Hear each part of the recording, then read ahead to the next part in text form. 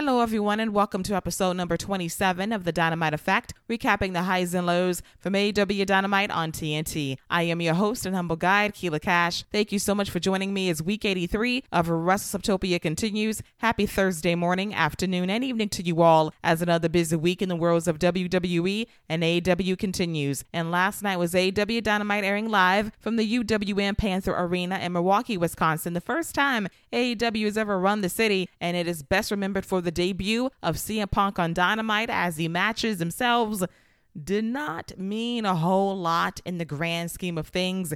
It felt like a glorified edition of Dark and/or Dark Elevation. Don't get me wrong, some matches got over, others did not, and some were not fit for this episode. But I will give AEW a lot of credit in that they hammered home the fact they have a pay-per-view in a little under 2 weeks. They hyped the card multiple times to let you know, by now, here's your lineup, let's go. And I wished that emphasis was set 2 or 3 weeks earlier and not a mad dash towards the finish line. Great hype for the casual viewer, but you need to hit those points more and more with Rampage in play as well on Friday nights. But without further ado, let's take a deep dive into last night's Dynamite, which kicked off with Orange Cassidy versus Matt Hardy. And this was a sneaky good match that had a bit of comedy and a lot of high drama down the stretch, as we had Orange Cassidy deliver those very soft shin kicks to Matt Hardy as he chanted delete,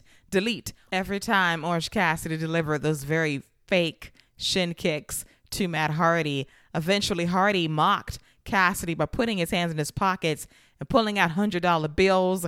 And at that point, Orange drop kicks Matt Hardy and the money goes flying everywhere. And he proceeds to pocket some of the money before going for a tope. But then Matt Hardy catches him and hits a side effect on the floor. And Matt Hardy dominates this match for a long stretch, including stretching Cassidy against the ring post before breaking the 5 count. And he delivered a series of belly-to-back suplexes as well. Eventually, he picks up all the money and he takes the money that Orange Cassidy pocketed himself, and he proceeds to beat his ass. And this is a lot of heat that kind of brings the crowd down a bit. But Orange is able to recover a short time later and hit the tope on the outside on Hardy finally, followed by a crossbody that hits Hardy dead in the nose. And he is bleeding everywhere. He is bleeding profusely. Blood is covering Orange Cassidy as well. Cassidy goes for a DDT, followed by the beach break, but his back gives out on him, which allows Hardy to hit Splash Mountain for a near fall. Eventually, Orange is going to pay tribute and/or mock Matt Hardy by going up top, hands in pockets, and delivers a swanton bomb on Hardy for a near fall. He goes for Orange Punch. Hardy blocks that, but Hardy is hit with the Twist of Fate for another near fall that pops the crowd. Eventually, he goes for his leech submission on Orange Cassidy, but Orange is wily enough to avoid it and use the hands in pockets as leverage to pin Matt Hardy for the 1-2-3. Very clever finish to a very good match that exceeded expectations once Orange was able to get back into the thick of things down the stretch. But I give Matt Hardy a lot of credit as well, as he worked through a bloody nose, and it's hard to see and breathe in that situation. Went up top for an elbow drop at one point as well, and he did not miss a beat. The match never got sloppy. Everybody was in their spots, and the fans were buying into every near fall when it counted most. So in that sense, Matt Hardy did his job, and Orange Cassidy got the win. But Cassidy is not done with the Hardy family office, as he will face Jack Evans next Wednesday during the go-home episode of All Out on AEW Dynamite. Next up is Chris Jericho addressing the fans regarding his future in AEW after losing to MJF during the 5th labor of Jericho last week. And he noted, "This is my 3rd loss to MJF dating back to last year's Full Gear. I lost a Blood and Guts. I lost last Wednesday. And now I really don't know what to do with myself. And fans tell me it's okay that you lost. You're Chris Jericho." And that's exactly the problem. I'm Chris Jericho, and stuff like this usually doesn't happen to me. So I got to really take inventory and stock into my career and my place in AEW. Do I still deserve a spot on this show? Can I still call myself Le Champion? I don't know, but it's been eating away at me all week. I can't sleep. I can't think about nothing besides beat MJF. Beat MJF. That mantra is beating in my head over and over and over again, and I have to have one more match against MJF at All Out. And here's my offer, MJF, if you choose to accept it. If I win, I can find peace at long last that I finally beat you one-on-one, the final fight. But if I lose, I promise never to wrestle in AEW again. I will be a full-time commentator on AEW Rampage. I might do the occasional Dynamite as well, but I will be a full-time commentator. Period. Full stop. So that is my offer, MJF, if you choose to take me up on it. And MJF comes out and he says, "Oh, Jericho, I heard you in the back begging for another match. And at first I thought, why won't this guy leave me alone? Because I've beat you 3 times in a row. I even have a t-shirt to say so." But then I thought about it.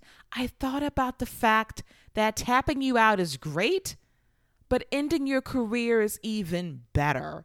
And despite my feeling of you milking me dry because daddy's all out of milk, my udders are sore, I'm going to take great pleasure in being the man that retires you. And Chris Jericho, we always go back to the simple fact that I'm better than you, and you know it. And MJF drops the mic, and he is ready to end Jericho's career at All Out.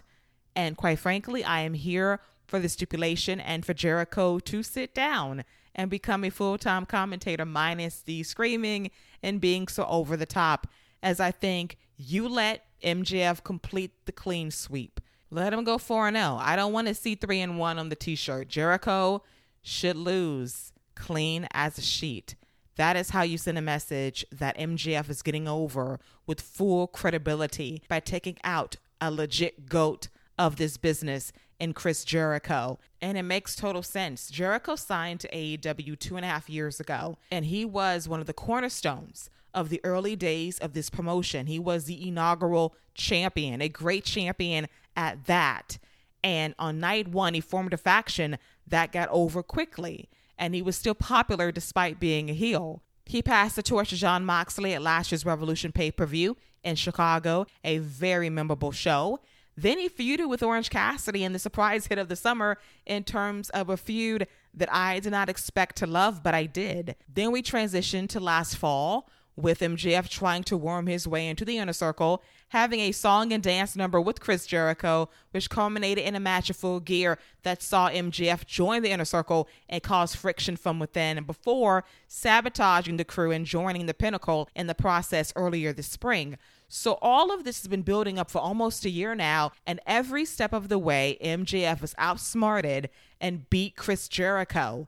There is no better finale than to beat him 4-0 in Chicago at All Out, because Chris Jericho realizes my work is done. This company is established, and the next guys are up, such as a CM Punk, presumably a Daniel Bryan as well, among others. And now it's my time to step out of the spotlight, be a commentator, be a backstage contributor, and just let these guys shine. And Jericho has zero ego in that regard, because he's so giving as a performer. And when he notes that, I will jump MJF backstage, at his house, in the parking lot, anywhere, because I am fixated on beating this man one time.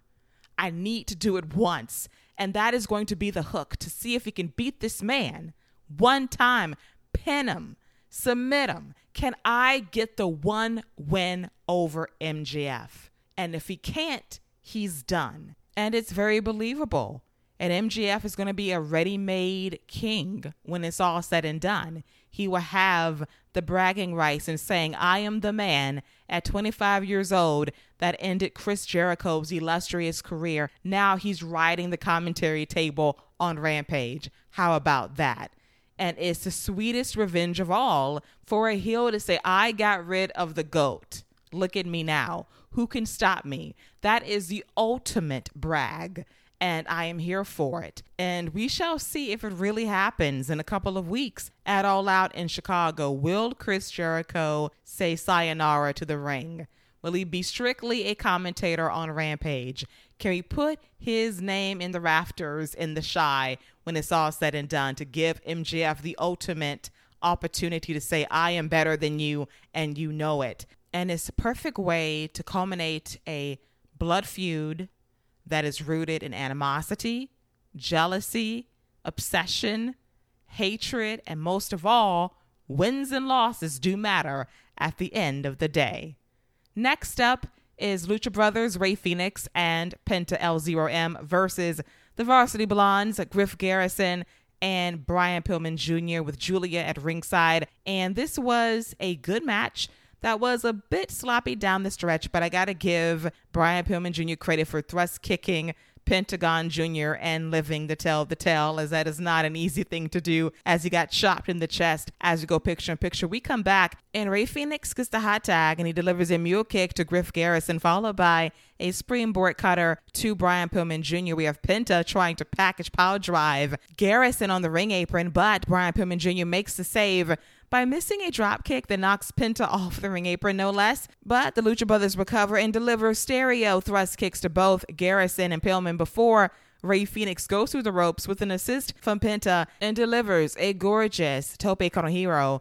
But as they get back in the ring, Garrison is able to post Penta against the barricade, followed by Pillman Jr. power bombing Rey Fenix for a near fall. But eventually, the Lucha Brothers take out Garrison and they hit Pillman Jr. with double thrust kicks once again, followed by the package power driver for the 1-2-3. After the match is over, Jungle Boy and Luchasaurus get in the ring to confront their opponents this Friday in the Tag Team Eliminator Final. And it's all good until the Young Bucks, who are watching the match from the main stage, get in the ring and they shove Jurassic Express into the Lucha Brothers, but they realize they've been duped by the Young Bucks, and Luchasaurus and Penta super kick the Bucks off the ring apron and on the floor as Jungle Boy and Rey Fenix play cleanup by delivering a double tope to the Bucks and the Good Brothers for a good measure to wrap up the segment.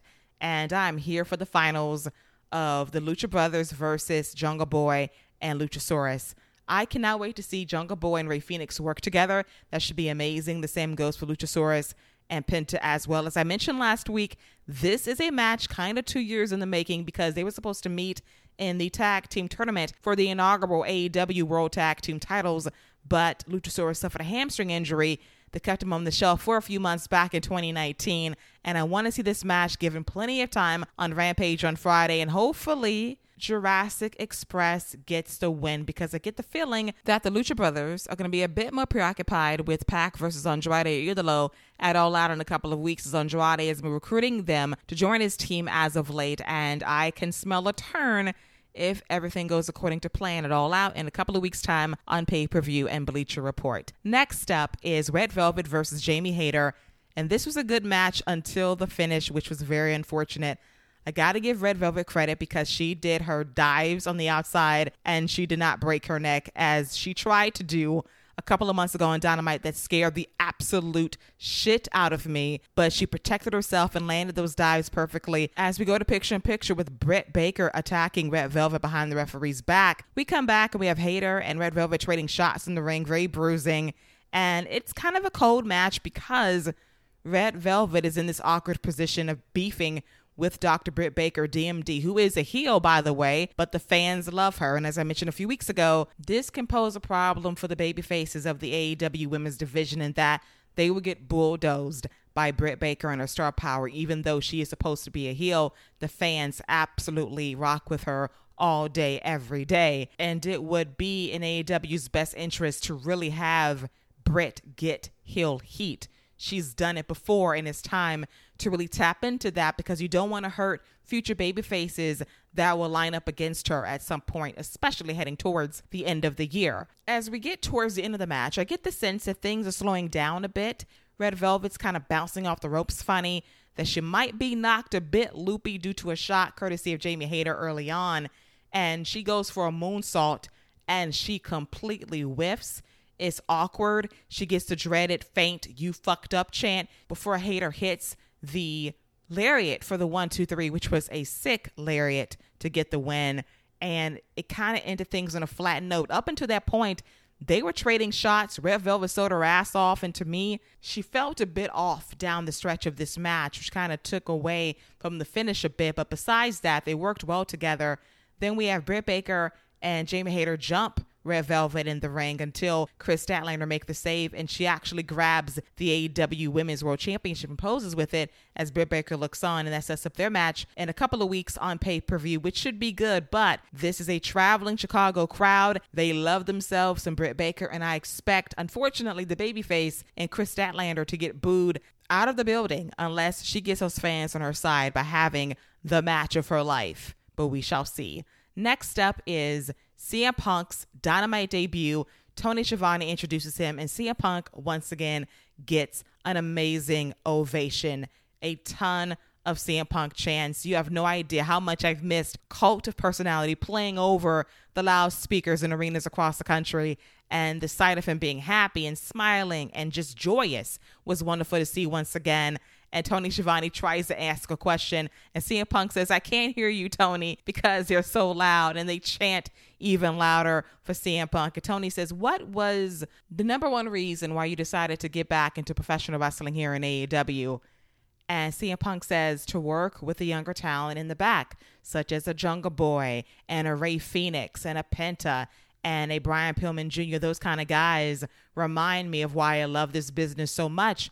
And I think it's time to retire this notion of me being the voice of the voiceless. This place has a voice. You are the voice, and they listen to you, and the fans pop for that." And he notes that I picked Darby Allin first because he's a risk taker. He's a daredevil. He will do anything to put his body on the line. He has little regard for his career longevity.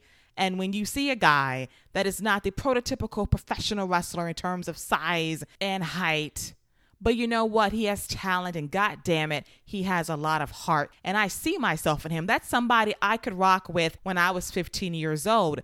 But right now, he's a measuring stick. Right now, he's a standard I want to see if I can still live up to in 2021. Can I still call myself the best in the world if I beat Darby Allin? I'm not here to prove that to the haters. I'm here to prove that to myself, that I am still that guy, that I am still one of the best, if not the best in the world at what I do. And I got to have that match with Darby Allin to prove it beyond a shadow of a doubt. Does CM Punk have enough in the tank to get it done in Chicago, of all places? That's my test. And the fans are chanting, yes, yes, yes, yes, yes. And CM Punk kind of lets a secret slip in that, you know what, that's someone else's shtick. And I think you're going to need a little bit more patience. And that was a wink, wink, and a sign that Bryan Danielson is not that far away from AEW. And that was very telling and not surprising in the least, as he got to the heart of his promo saying, I got a lot to prove to see if I can still call myself the best in the world. Am I still worthy of that title? We'll find out at All Out. But I want to thank you, Tony, and the fans, and a special shout out to my beautiful wife, April, watching at home. I love you. He blows her a kiss, and he is done. And the joy this man projects is lovely, and it comes from a real place. And as I mentioned Friday, passion is everything. You have to have passion for what you do. And CM Punk has found the passion for professional wrestling again, the hunger to give back and to deliver in-ring classics against a Darby Allin, against a Jungle Boy, against a Ray Phoenix, against so many guys he admires backstage, and to shine a spotlight on them in the best possible way. And he's so fucking happy. And it's wonderful to see a guy that is sincerely thrilled to be there, to dab up the fans, to hug Tony Schiavone, to really say, I'm back. And I'm happy, I'm in a good place, and I'm ready to kick some ass, throw some subtle shade at WWE. And it's all facts, because you are now in a place that fosters creativity. And there is no doctrine of you must be 6'5", you must be 250, you must be the prototype in order to be a star in professional wrestling.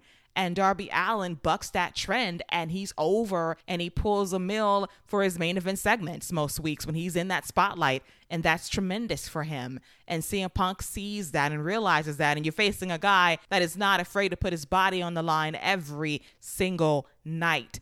And he uses his body as a weapon a lot of the time as well. He is a walking demolition derby, and CM Punk has got to face that at All Out and find a way to survive. And I think that could be the match of the night, because we have not seen CM Punk in a ring competing professionally for 7.5 years. And it's going to be a treat to see how he tries to navigate the enigma known as Darby Allin and what you will put your body through in order to come out on top. And that is going to be the most intriguing matchup of all. But overall, a great Dynamite debut for CM Punk, cutting a stellar promo per the usual and being so happy. And that's what I love the most. And this was easily the peak of the show as we basically travel down the dark elevation rabbit hole for the last hour of this show. But I do want to touch on some backstage vignettes, including the Dark Order beefing from within, Evil Uno trying to get Alex Reynolds and John Silver back on the same page, but Alex Reynolds was having none of it, saying that we wanted to help Hangman Page a couple of weeks ago, and you told us no. And Evil Uno told them, listen, he told us that he did not need our help and he wanted to do this on his own. So I listened to him, and we need to listen and respect his decision, and you need to respect my decisions as well. And Alex clapped back saying, you might be Evil Uno, but that does not mean that you are the leader of the Dark Order. And Uno says, well, you need to stop living in John Silver's shadow. And from there, it was on Silver, and Reynolds walked away. And Colt Cabana was trying to chirp, and it was not working. So we have dissension in the Dark Order. It makes me very, very sad. But as always, I'm all for the drama and the eventual fallout, and if they can reconcile down the road. But wow, this made me a little sad when it was all said and done. Next up was Miro with his weekly prayer challenging the Mad King, Eddie Kingston, to a match for the TNT Championship, as he wants to baptize Eddie Kingston before whooping his ass. And he wants to do it in front of God and his wife. And I love Miro. Miro is the best. His weekly prayers to God are always a highlight for me. And finally, we get some very somber news from Cash Ruler from FTR, noting that when his arm got hooked against a post a few weeks ago, he lost feeling in his arm. He cannot grip. There's nerve damage, and he wonders if it's worth it. And he's going to give it a go one more time with Dax Harwood versus Proud and Powerful Santana and Ortiz next Wednesday in Chicago during the Go Home show for All Out on Dynamite. And I feel for Cash Wheeler, because those tendon injuries are not a joke. They can cause permanent nerve damage. And he posted pictures online of the injury on Twitter last night, and they were graphic. And I wonder if he's rushing back in the ring too soon, because if you can't grip and you can't feel anything, you're not only putting yourself at risk, but tag team wrestling is a give and take. And you want to make sure you're protecting your opponent just as much. And if you can't feel something and you can't even grip and do the basics, that is a concern. Hopefully he can do enough, but it's definitely risky, and I feel for him. He's been through a lot in terms of injuries over the last 2 or 3 years, and this was a freak accident. The hook, cutting your skin open and ripping a tendon, that sucks. And hopefully it can heal up in time and he can regain sensation in his arm and his hand. But my God, that was a tough story, but he appeared in the frame with Dax Harwood, ready to fight next week, and we shall see how he holds up in Chicago.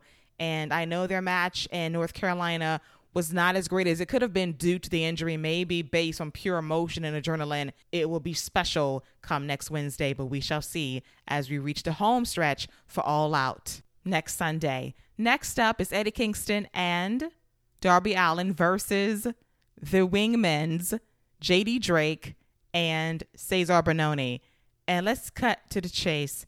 I got my life as Sting eyed down Peter Avalon, and for some reason he had an itch to beat the absolute shit out of Cesar Bononi, and I laughed my ass off. We had Jon Moxley biting the face of JD Drake at one point after Eddie Kingston delivered a Uranagi, and Darby Allin gets the hot tag and delivers a Avalanche Code Red to JD Drake, and the finish comes a short time later with Sting Jon Moxley and Eddie Kingston whooping ass to the wingmen at ringside as Darby goes for the float over stunner, followed by the coffin drop on JD Drake for the 1, 2, 3. When the match is over, Sting is chasing down Cesar Bononi and whooping his ass over the barricade. Don't ask me why I was laughing, because the visual of Sting needing to beat this man's ass was awesome. But the distraction of whooping so much ass caused Darby Allin to be attacked from behind by Daniel Garcia to renew their grudge from a couple of weeks ago. And I would love to see them run it back. But right now, the primary focus should be Darby Allin versus CM Punk at All Out, and not this side feud involving the Wingmen and 2.0 and Daniel Garcia. Just too much going on right now. A little bit too busy. But Sting whooping ass to Cesar Bononi made my night in more ways than one. Next up is Don Callis looking like a hybrid of Pepto-Bismol and the Energizer Bunny in a hot pink suit alongside Kenny Omega and the rest of the elite as Christian Cage comes out to cut off this Mutual Admiration Society bullshit. And he notes that Don Callis fired him after a match in his promotion years ago against Lance Storm. And Don Callis says, I saw someone much better than you and Kenny Omega at 10 years old. I saw a prodigy and I ran with him. And I left you in the dust. That's what any sensible manager and promoter would do in that situation. They would realize that it's time to cut their losses and move on and hitch their wagon on the next best thing. And 25 years later, I have been proven correctly, as Kenny Omega is the best in the world today. And he will show you up and outclass you at All Out. And Kenny Omega had a funny line in saying, you think you know me? You think you know me? Very Edge and Christian early 2000s. And then Christian, tired of this carny shit, punches Don Callis in the face, and then he gets jumped by Brandon Cutler, who sprays the cold spray in Christian's eyes. Kenny Omega and Don Callis join in on the beatdown. But fortunately, Frankie Kazarian, the elite hunter, makes a save, which sets up a tag team match featuring Christian Cage and Frankie Kazarian teaming up for the first time ever versus Kenny Omega and Brandon Cutler, in which I presume to be either the opener or the main event of AEW Rampage this Friday. And that should be a lot of fun. Okay, segment to hype up Omega versus Christian Cage for the AEW World Championship at All Out in a couple of weeks' time on pay-per-view and Bleacher Report. Next up is by far the most pointless match on the show. The Gun Club, Austin, Colton, and Billy Gunn versus The Factory in the form of QT Marshall, Nick Comoroto, and Aaron Solo. And Paul Wright was on commentary. And this match was a complete waste of time. Let's get to the finish. QT Marshall was distracted by Paul White, and Colton Gunn wrote him up for the 1, 2, 3. The end. It was a waste of time, and the fans did not care. And you know, I already do not care about QT Marshall as a heel in any way, shape, or form. And I care even less about Paul White versus QT Marshall at All Out in a couple of weeks on pay-per-view and Bleacher Report. But here we are. Go Paul White, knock his ass out, chokeslam him, 1, 2, 3, make it fast and keep it simple, the end. And now it is time for the main event. And let me say that again. Now it is time for the main event, which is Malachi Black versus Brock Anderson. You heard that correctly. Brock Anderson has main evented a Dynamite in 2021. And outside of a brief flurry of offense, Malachi Black beat his ass with a jumping knee. Arn Anderson is at ringside with the white towel to throw it in at any time. He refuses to do so. And Malachi Black hits Black Mass on Brock Anderson for the 1, 2, 3. And when the match is over, Arn is trying to be there for his son. And Malachi Black goes for Black Mass once again on Arn. Arn blocks it, but Malachi low blows him, hits a Black Mass, grabs his steel chair, and is going to do more damage until Lee Johnson runs out and gets Malachi out of the ring, as we have a stare down between Lee Johnson and Malachi Black as Dynamite goes off the air. This is how the show ended on the flattest of notes. When you put this kind of squash match in the main event, you would expect a splashy return. Maybe Cody Rhodes comes back for the pay-per-view and ambushes Malachi Black to end the show. Is there another surprise debut we are unaware of for AEW? None of that happened. This was a very flat ending to the show. And when you see footage online of Giannis Antetokounmpo, reigning defending NBA champion, MVP of the finals, two-time NBA MVP for the regular season, is there in the building, why isn't he out here to provide some juice to save this particular segment? This was a choice to end the show on, and I was not a fan of it. When you have a star of the caliber of CM Punk, you think that is going to carry the show. To a point, that is correct. But if I am trying to capture the casual fan, I want to present some good matches ahead of All Out. And they did a great job promoting the pay-per-view numerous times. Homestretch time, you got to do it. But the match quality felt very dark and elevation light. And that is what you don't want to do when you're trying to grab those new viewers. Rampage was the perfect mix of star power and the debut of CM Punk anchoring your show. Last night, he enters the scene during the second hour. And from there, you present a very flat second hour in the ring. And that is not the impression you want to leave heading into quite possibly your biggest show of all time with Punk as your draw. So it will really behoove AEW for future reference when you're running a show for the first time in the market to make it as memorable as possible besides the name value of a CM Punk. You got shows in September in New York, Arthur Ashe Stadium specifically, with the presumed debut of Daniel Bryan, aka Bryan Danielson, and you're not going to have a soft lineup for those shows. And it's equally important when you're running Milwaukee for the first time. Yes, up until Friday, CM Punk was not considered to be on this show. And when his debut happened, it's official. He's in AEW. He's going to be on Dynamite. He moved tickets. But you know, at its core, AEW is about great wrestling and the star power. And outside of Punk, it was lacking last night. And that is not the impression you want to leave for your first run in Milwaukee. And they already sat through Dark before Dynamite, and you gave them Dark Extra before Rampage. And you kind of got to give them a bit more than that as you get into the heart of your pay-per-view hype. That is my critique. This was an aight show, probably the weakest Dynamite in terms of matches I've ever seen in my life. And that is saying something, but it's true.